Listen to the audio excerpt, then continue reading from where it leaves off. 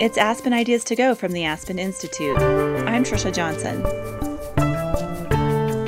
When it comes to election interference, privacy, and harmful content, what is the social media giant Facebook doing? Mark Zuckerberg, president, CEO, and chairman of the company, says Facebook has spent billions and hired tens of thousands of people to deal with security alone. I've spent most of the last few years focused on trying to address some of the biggest social issues facing the internet and that our company in particular is at the center of. Today, he talks about why Facebook can't battle these problems on its own and why the government should step in. Aspen Ideas to Go brings you compelling talks from onstage events hosted by the Aspen Institute. The Institute is a nonpartisan forum for values-based leadership and the exchange of ideas. Today's discussion is from the Aspen Ideas Festival. Mark Zuckerberg wants the government's help in making large-scale decisions around the internet. He says private companies shouldn't be making decisions about the balance of free expression, safety, privacy, and human dignity and decency online. He's in favor of government regulation on these issues. In the absence of regulation, Zuckerberg says Facebook has built sophisticated systems to deal with these problems. In his conversation with Cass Sunstein, he talks about election advertising, deep fakes, and personal data. Sunstein is a law professor at Harvard and an author. He wrote the book #Republic, which examines the link between social media and threats to democracy. Their conversation was held June 26, 2019. Here's Sunstein. The first issue, which is, I think, very salient in many nations, is that the governments have been thinking about regulating social media. The United States has a firm tradition of freedom of speech, and it's not exactly usual. I did empirical research, courtesy of online research strategies, and it's not usual, I can confirm, to find the heads of companies calling for regulation of their own companies. But you have done exactly that, called for government regulation.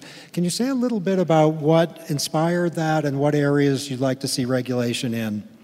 Sure. So, I've spent most of the last few years focused on trying to address some of the biggest social issues facing the internet and that our company in particular is at the center of. And the four big ones that we've focused on are election security and preventing election interference, free expression and while removing harmful content, privacy and making sure that we get those issues right, and one that's gotten a little bit less attention but I think is as important is portability and interoperability and being able to move between services to increase innovation and competition and enable research.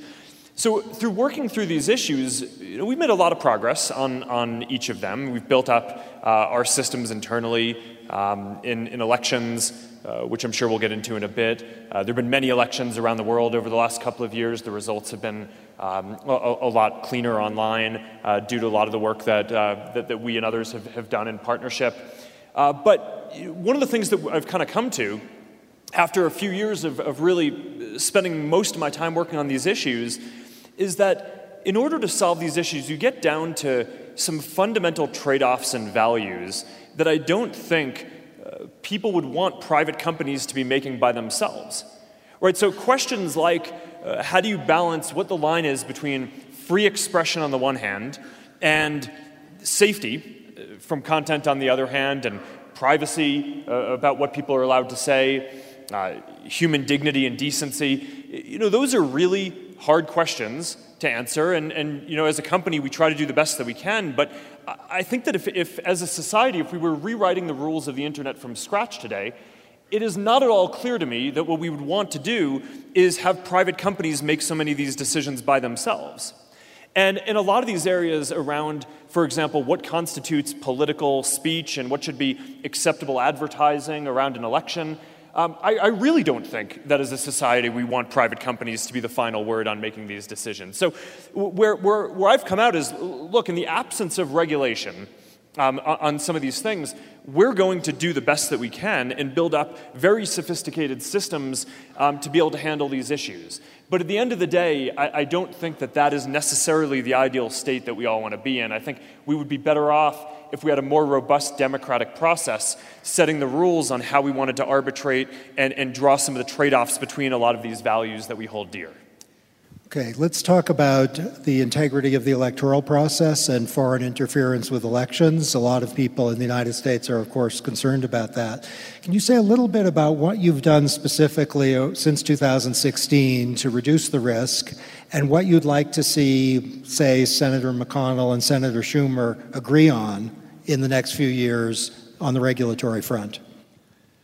Yeah, so I think getting election integrity right is probably the highest priority of these issues. And there's no single silver bullet, but there are a number of different strategies that we've taken as a company to prevent state actors like what we've seen Russia do and tried to do in the 2016 elections from being able to do that again in elections around the world, including the 2018 US midterms and upcoming the 2020 elections. So the things that have made the biggest difference are, one is building up really sophisticated technical AI systems and hiring a whole lot of people. We have 30,000 people at Facebook who work on content and safety and safety review, to be able to find these networks of bad actors, to be able to take them off the systems before they have the opportunity to spread propaganda or misinformation or whatever they're spreading.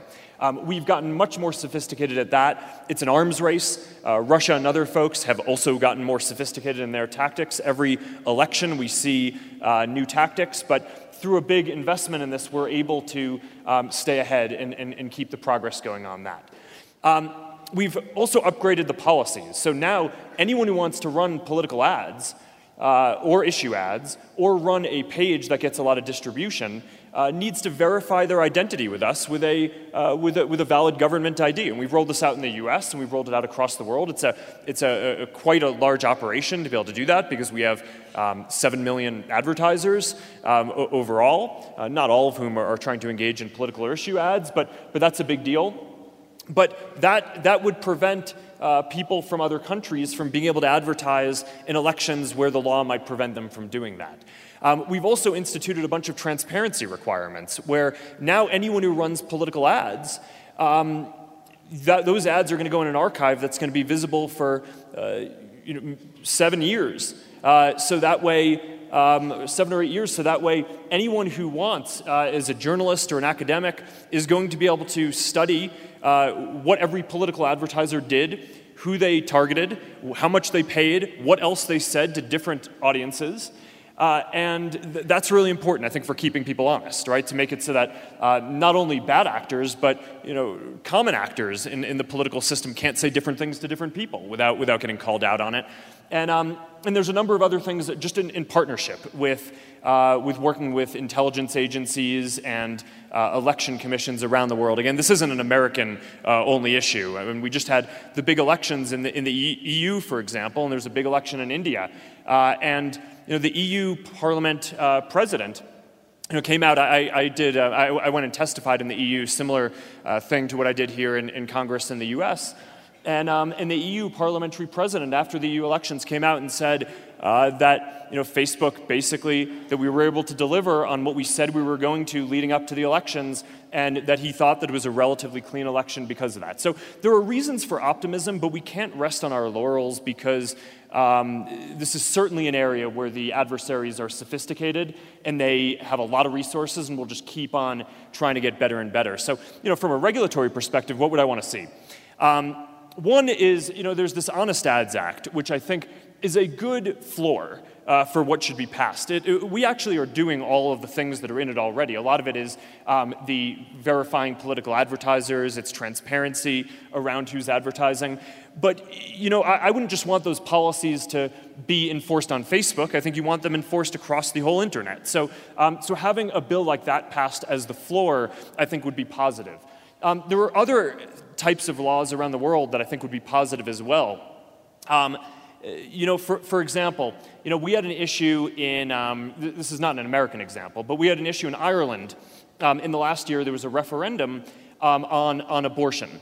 And during that election, leading up to that referendum, a bunch of pro-life American groups advertised in this leading up to this Irish election to try to influence public opinion there.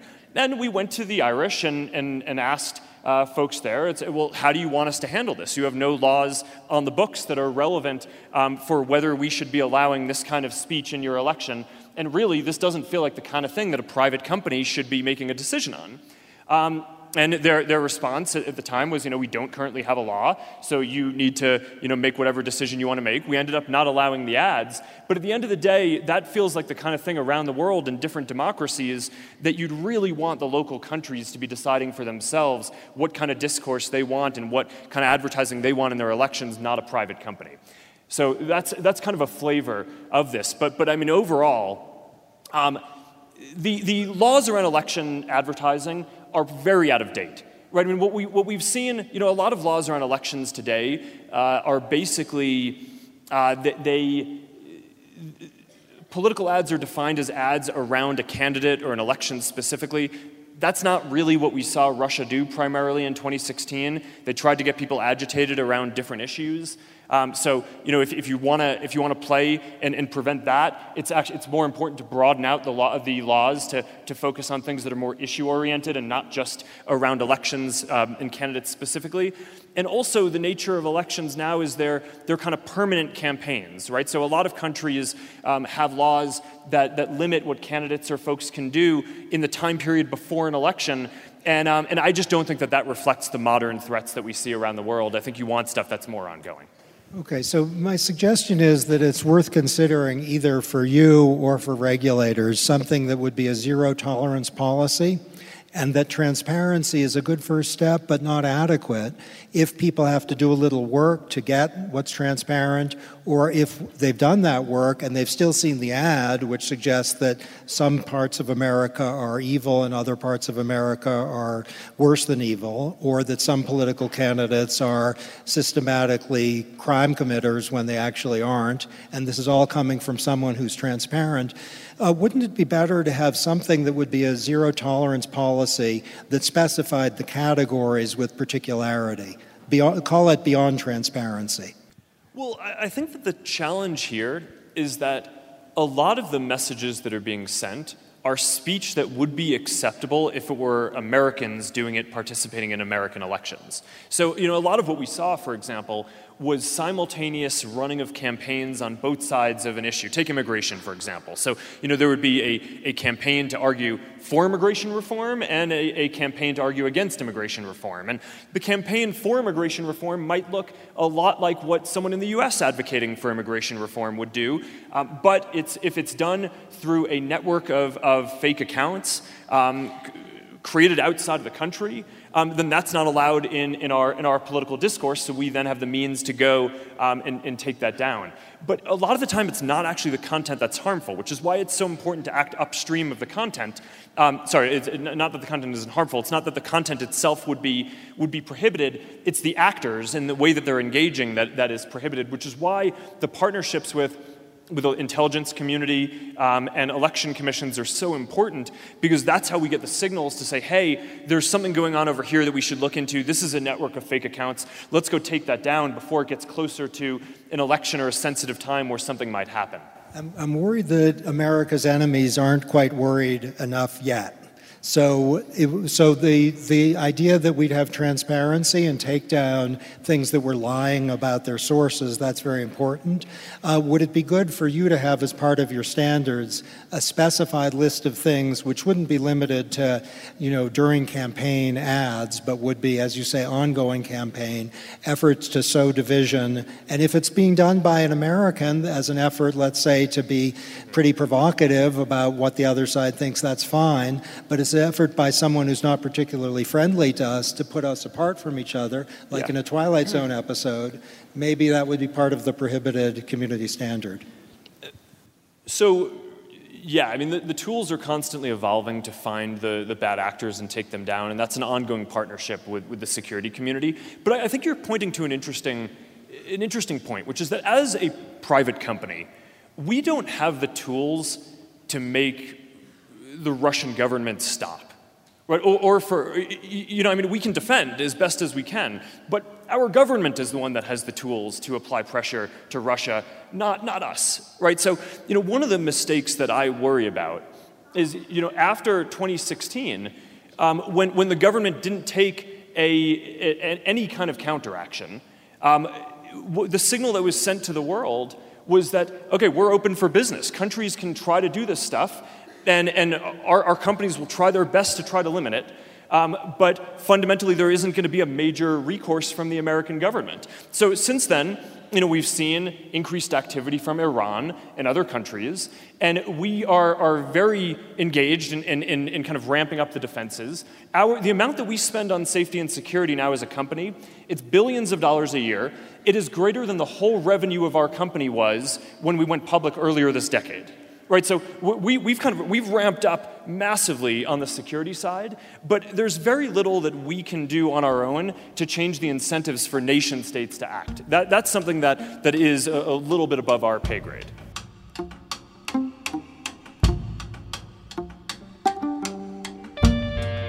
You're listening to Aspen Ideas to Go.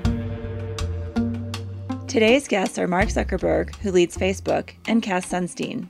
Sunstein worked as a consultant for Facebook after his book #Republic came out. The book rethinks the critical relationship between democracy and the internet and blames social media in part for America's deep divides. Their conversation was part of the Aspen Ideas Festival that concluded last month. Facebook is an underwriter of the festival. Find additional conversations from the festival on our website, aspenideas.org.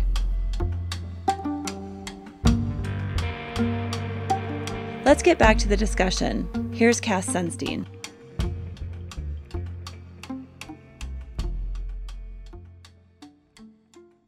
Okay, let me ask a question that is connected with the election interference one, but involves domestic as well as foreign actors, and that is deepfakes. Yeah. And you can think of deepfakes as literal, the technology that is increasingly available, by which anyone for whom there's been a photograph taken can be portrayed, you know, singing a song or saying that communism is great or endorsing a political position that they abhor. Or it could be an altered video that portrays someone as drunk or crazed or thinking something abhorrent. So my question for you is, and this is obviously connected with the Speaker of the House, Nancy Pelosi's altered video, why oughtn't the policy as of, say, tomorrow be that if reasonable observers could not know that it's fake, that it will be taken down, and disclosure isn't enough?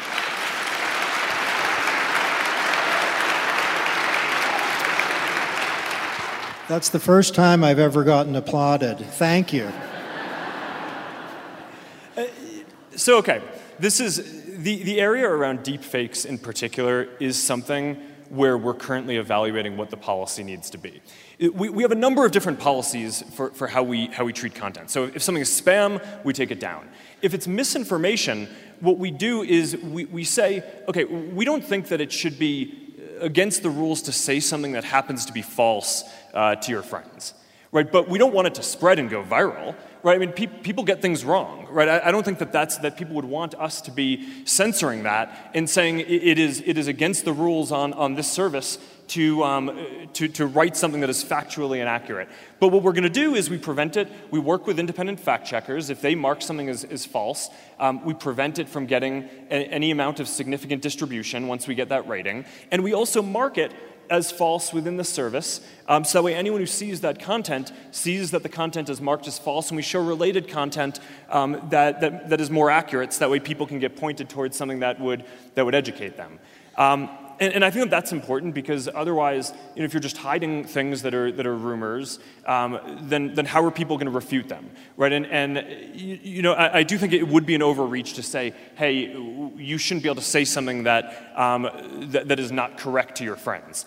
Now, there's a question though about whether misinformation whether these deepfakes are actually just a completely different category of thing from normal kind of false statements overall. And I think that there's a very good case that they are, which is what you're saying. And now, when we put this into place, when we think through our policies, we need to be very careful because, across our services, there are about more than 100 billion pieces of content a day flowing through the systems.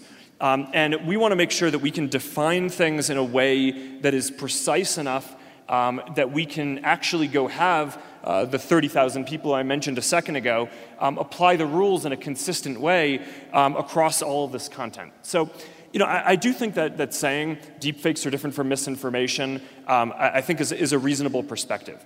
I think that we need to make sure in doing this that we define what a deepfake is very clearly. So is it AI manipulated media, or manipulated media using AI that makes someone say something that they didn't say? I think that that's probably a pretty reasonable definition. But if it's any video that is cut in a way that someone thinks is misleading, then, well, I know a lot of people who have done TV interviews or different interviews that have been cut in ways that they didn't like, right, and that they think changed the definition or the meaning of what they were trying to say. And I think you'd want to make sure that you're scoping this carefully enough that you're not giving people a grounds or a precedent to argue that things that they don't like, that change the meaning somewhat of what they said when they were doing an interview, get taken down. So I'm kind of giving... This is a little bit of the sausage making here because we're going through the policy process of thinking through what the deepfake policy should be.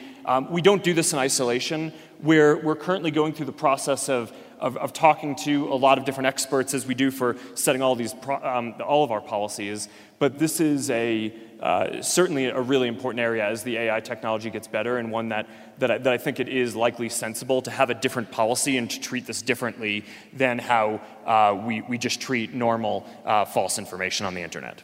Wouldn't it make sense to go a little broader than that so that things like the Nancy Pelosi video, which aren't like showing the Beatles singing a Taylor Swift song, which would be interesting and obviously not true, so please leave that up. But if it's showing a political actor in a way that would be credibly taken by observers to be real, and it wouldn't be AI, it would be just, whatever they did there, take it down.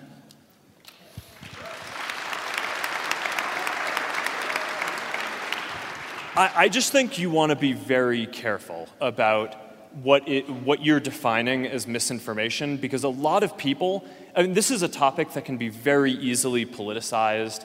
People who don't like the way that something was cut often will kind of argue that it did not reflect the true intent or was misinformation. But we exist in a society where where we value and cherish free expression and the ability to say things, and including satire and telling stories with using anecdotes and stories that resonate, but are often grounded in truth. And I just think that we need to be very careful. And I think in our policies, if something is wrong and fact checkers say it's false, we don't want it to go viral or get a lot of distribution. One of the issues in the example of the Pelosi video that you mentioned, which was an execution mistake on our side, was it took a while for our systems to flag that and for fact checkers to rate it as false. Once the fact checkers saw it and rated, they were able to rate it within an hour, but it took more than a day for our systems to flag it, and during that time it got more distribution than our policies should have allowed. So that was an execution mistake. I think that what we want to be doing is improving execution, but I do not think we want to go towards saying that a private company prevents you from saying something that it thinks is factually incorrect to another person. That to me just feels like it's too far and goes away from the tradition of free expression and being able to say what your experience is through satire and other means, much more than at least feels right, given where things are today. But the policies continue to evolve. As technology develops, we continue to think through them. I definitely think there's a good case that deepfakes are different from traditional misinformation, just like spam is different from traditional misinformation and should be treated differently. But I do think that you want to approach this with caution and by consulting with a lot of experts and not just acting hastily and unilaterally. Okay.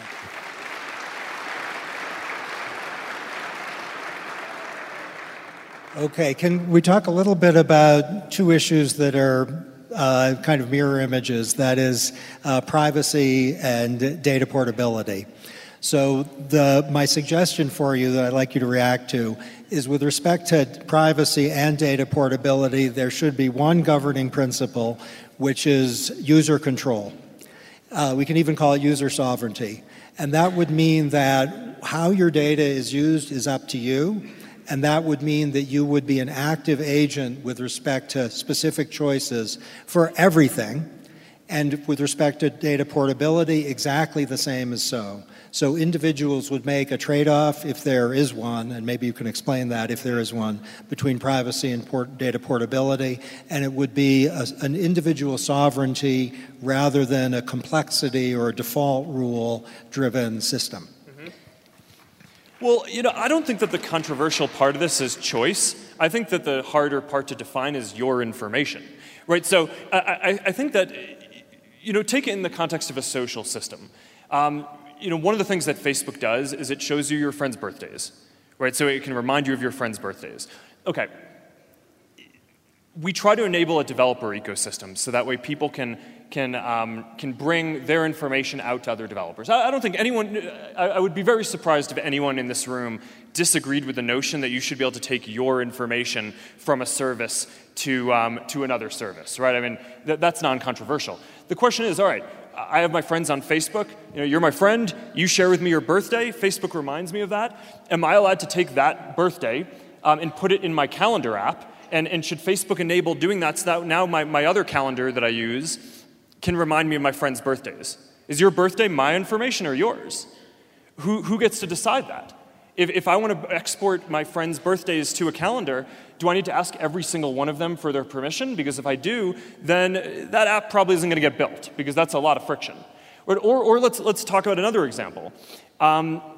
Newsfeed, right? I mean, one of the things that people have talked about for a while is, hey, wouldn't it be nice if I could bring my newsfeed, the content that I see from my friends, to another app, either so that there could be competing news feeds, right? So another company could innovate on top of that, or academics could do research on top of that. I mean, a lot of people want to be able to have people come in for studies and say, all right, can I see what's in your feed, and can I pull that data and then do a study on the content that's there, including for reasons like the election issues. I mean, there are a lot of academics who want to study this stuff. Same issue. The content that you see in your feed, it's photos and links that your friends have shared. Is that your information or theirs? And if it's theirs, then and you give them a choice over whether you're allowed to pull it out. And let's say we're overwhelmingly successful and say that 90% of people opt in and say, I'm willing to let my friends share that information. Then, are the studies that are done on that going to be valid? Are you really going to be able to build a competitive news feed if 10% of your friends' most interesting information is not there and the only way to get the full experience is through Facebook?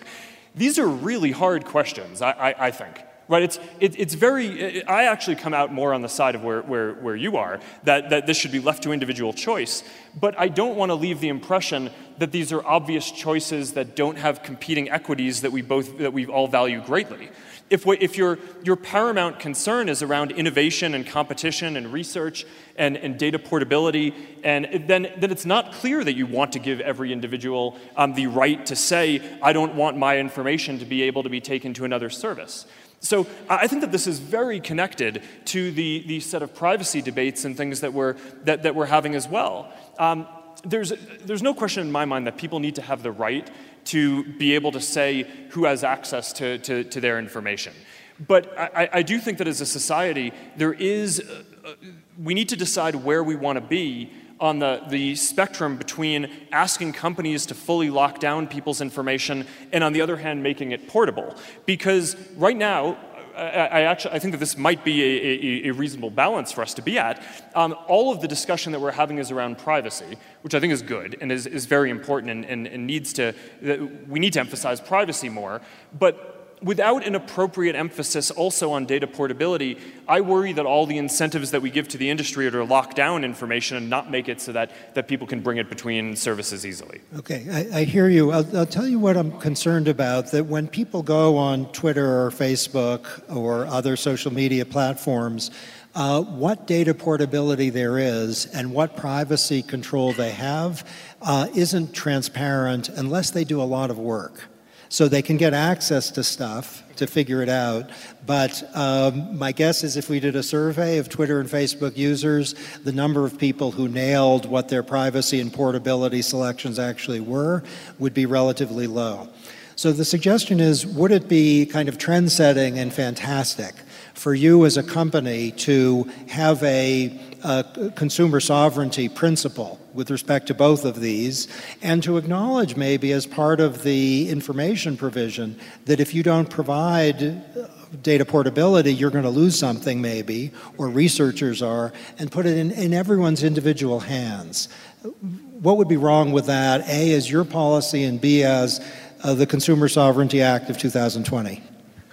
Well, so I think giving people choice is generally the right answer, but multiply what you just said by every question that we face, and that is our settings, right? So we offer people choices, but part of the issue today is that we offer people so many choices over so many different things and so many controls that it ends up not feeling accessible. And a lot of the time, in order to design simple products that people understand, you actually just kind of want to make choices for people that reflect what you think their best interests are, or you have regulation in a society that helps balance these competing values and interests. And in the case of privacy and data portability, where I think we're at is I think that this is an area where we should have regulation. I think we should have regulation on privacy, saying what companies need to do, and I think we should also at the same time have regulation on data portability, saying what the line needs to be. And I think that can simplify some of that, make it so that people know that they have a consistent experience across all of the services that they use, and that it's not then, the flip side of sovereignty, like you're saying, and giving people control is that then people need to go understand every one of the 100 choices that they have the chance to make, which isn't necessarily bad, but a lot of people, they show up to Facebook and Instagram, and their goal is to see what's going on with their friends and to share a moment from the day, not to go dig around in settings and try to engage in something like this. So I think we just need to. The point that I'm making is that these are complex equities. I tend to agree with the positions that you're stating on giving individuals choice, and I think that's how we got to some of the positions that we're in now, where some of the settings are relatively complex. But I just think that the equities and values that are at stake are so important to our society, and you want the principles to apply across the whole industry, that regulation is appropriate, and that's why I've been calling for it. Okay, so I want to underline two major points that have emerged. So one is that there's a call from the head of Facebook for a federal statute, I guess, to handle electoral integrity that would build on, it seems, the best practices that are now existing, but that might be more aggressive, that might have a no-tolerance component, supposing we can define what no tolerance is with respect to, and also federal legislation that would increase consumer control over privacy and increase consumer control over data portability, acknowledging that there are costs with respect to some of the things that social media are good for, if you do that without informing consumers of those costs. So that's quite major, two initiatives. There's another idea which I think you're not going to embrace. The former editor of the New Republic, your friend, and he's very clear, he considers you a friend, Chris Hughes, who was a partner of yours also, I understand, and who is calling for breaking up Facebook. And I understand his call for breaking up Facebook to have two components. One is about political power, so he's making a kind of democratic small d claim about bigness, going back to Justice Brandeis, and also there's a kind of economic claim about innovation, suggesting that if Messenger and WhatsApp and Instagram are not part of Facebook, that we will have more creativity and there's going to be more inventions. So what do you think?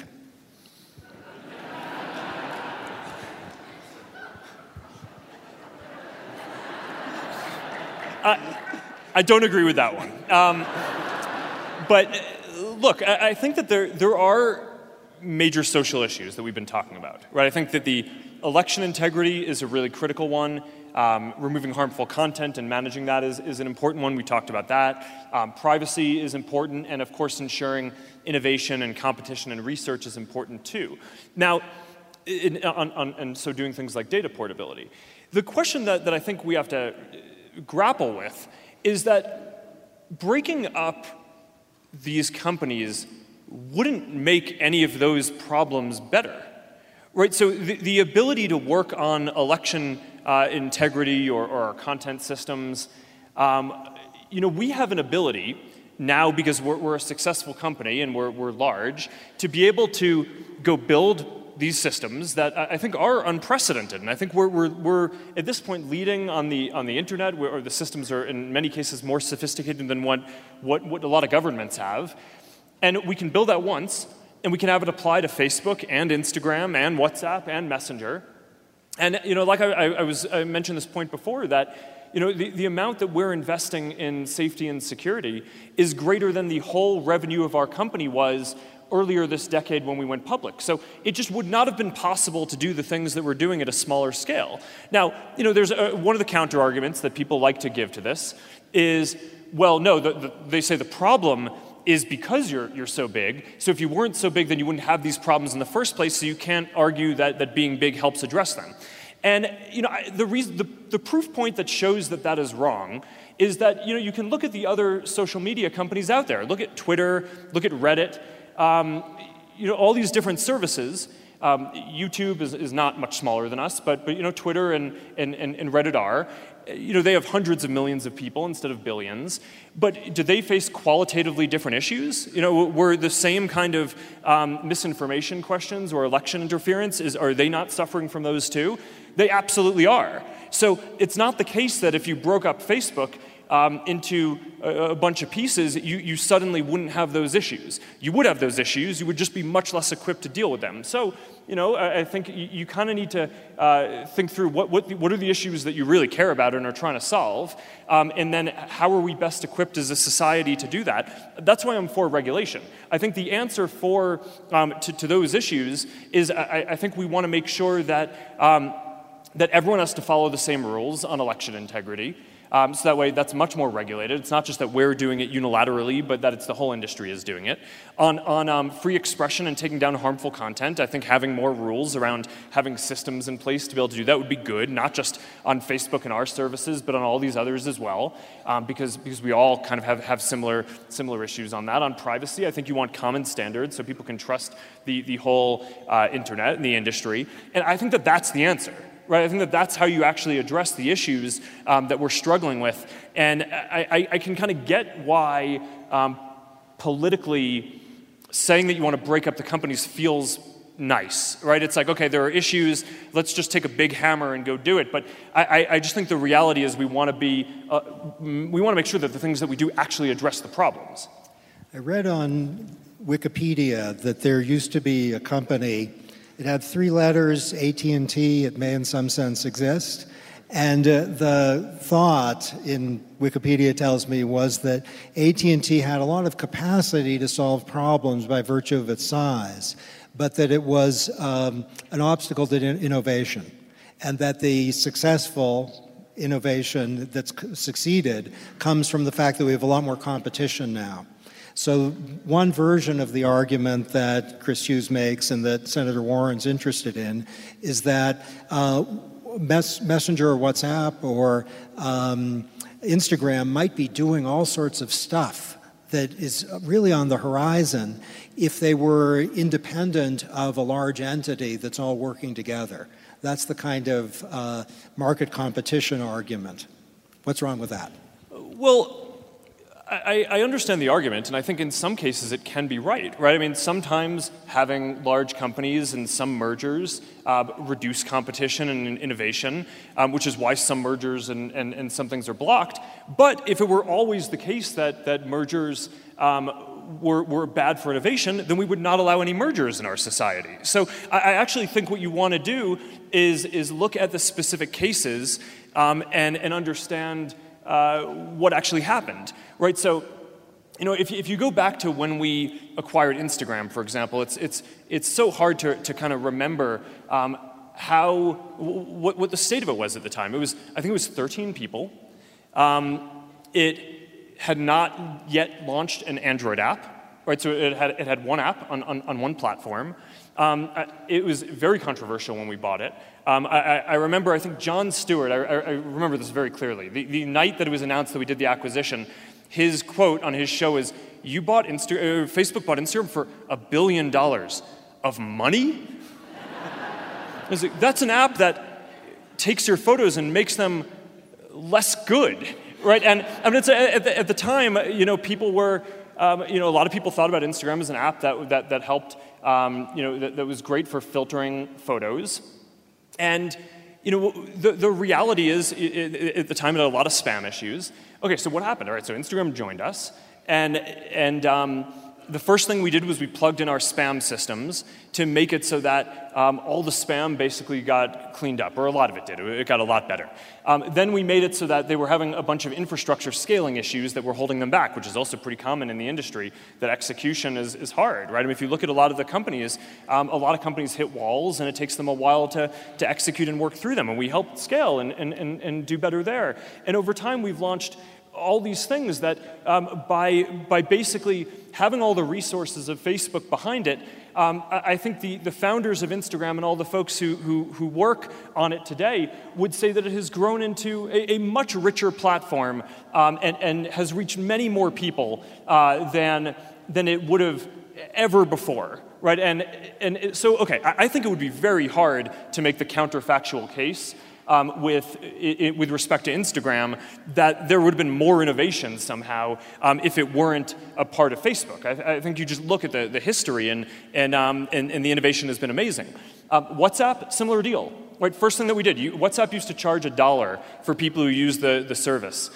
First thing that we did when WhatsApp joined, took the $1 fee away so more people can use it. Which, by the way, created a lot more competition because, I don't know. I mean, how many of you remember when your telephone carriers charged you for text messages, right? Not anymore, right? That is because now you can do over-the-top messaging for free. And WhatsApp has helped to drive a lot of that trend. WhatsApp isn't as big in the US yet, but around the world, it definitely has been on the leading edge of changing that. So it's driven innovation, it's driven lower prices, more competition in the whole broader ecosystem.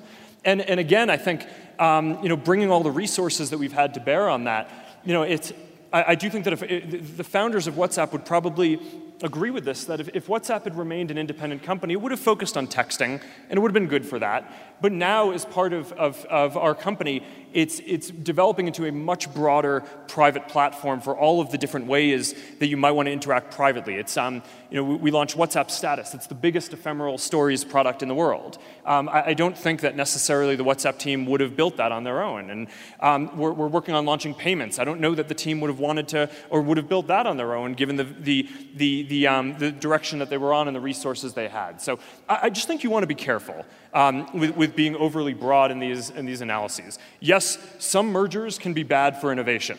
These weren't. And I think it would be very hard to make the case that any kind of innovation or kind of competition in the broader ecosystem was decreased because of the work and the innovation that we've brought to bear on this. Okay, so one thought I have as you talk is that there's regulation related to our issues of democracy, privacy, and portability. There's your own standards currently, and there's also the future of self-regulation. And a lot of the action is really in the future of self-regulation. And there are three areas there that are currently really salient. One is Libra, the currency. One is the independent oversight entity, where the issue of trust and bindingness is obviously relevant. If this isn't clear, the oversight board may have binding authority over Facebook, which would be the first time. And so that's what you're anticipating.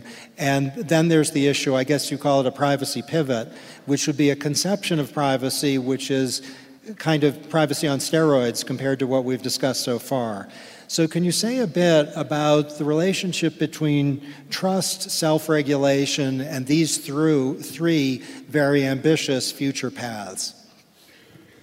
Yeah, so on all these things that are socially important, I think whether the regulation comes in the form of a democratic process and legislation or regulatory agency or industry self-regulation. I just think on each of these questions, we're past the point where it makes sense for Facebook to unilaterally make decisions on so many of these things that are socially important. So you mentioned the independent oversight board for content. We're putting in place an appeals system where basically if we make a decision on your content to take something down that you think we took down and it shouldn't have been, you'll be able to appeal that. And we'll handle the first appeal internally for now. But then if you still don't like the answer after the appeal, you'll be able to appeal it to this external board. It's like an overall appeals process, and it'll be independent of Facebook. Those aren't going to be Facebook employees. And if they say, hey, no, that content is fine, it needs to stay up, or no, that content that Facebook said should be up actually needs to come down, and you need to work on different policies, their decision is going to be binding. So you can kind of think about it as almost like a judicial analog in creating some separation of powers and some industry self-regulation. We're starting this as a project just for Facebook, but over time, I could see this expanding to be something that more of the industry joins or stands something up together as well. Similarly with Libra, we just announced with 27 other companies, because this wasn't just us doing this, the foundation of the Libra Association to help build a cryptocurrency and a financial infrastructure to help give financial inclusion and more access to the financial system to the billions of people who don't currently have access to a bank account or the ability to do payments easily from their phone, and who really would benefit from having the ability to do that. Building a financial system is not the kind of thing that a company can do by itself, right? So that, again, we helped and played a role in helping to stand this up, but the Libra Association is an independent organization, and we will have one vote in it. Out of, by the time it launches, hopefully we will have 100 co-founding companies, and we'll be one of the voices. So I do think that we need to, in addressing more of these issues, help stand up more independent processes. I still think that over time, regulation and kind of a robust democratic process is the right way to handle a lot of these issues, but we also aren't going to wait for that to happen, because sometimes that takes a while. So doing more independent structures ourselves on this is something that I think is going to be increasingly important. Great. The last words go to Benjamin Franklin, who in 1787 asked what in Philadelphia had been given to the American people by the delegates to the Constitution, said, and these words should never be forgotten, a republic if you can keep it.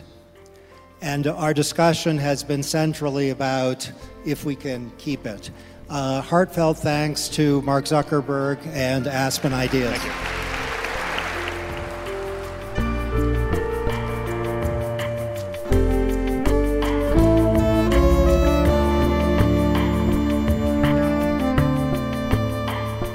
Mark Zuckerberg founded Facebook in 2004 after attending Harvard. He's the CEO and chairman of the company.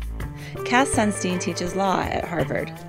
In 2013 and 2014, he served on the President's Review Group on Intelligence and Communications Technologies.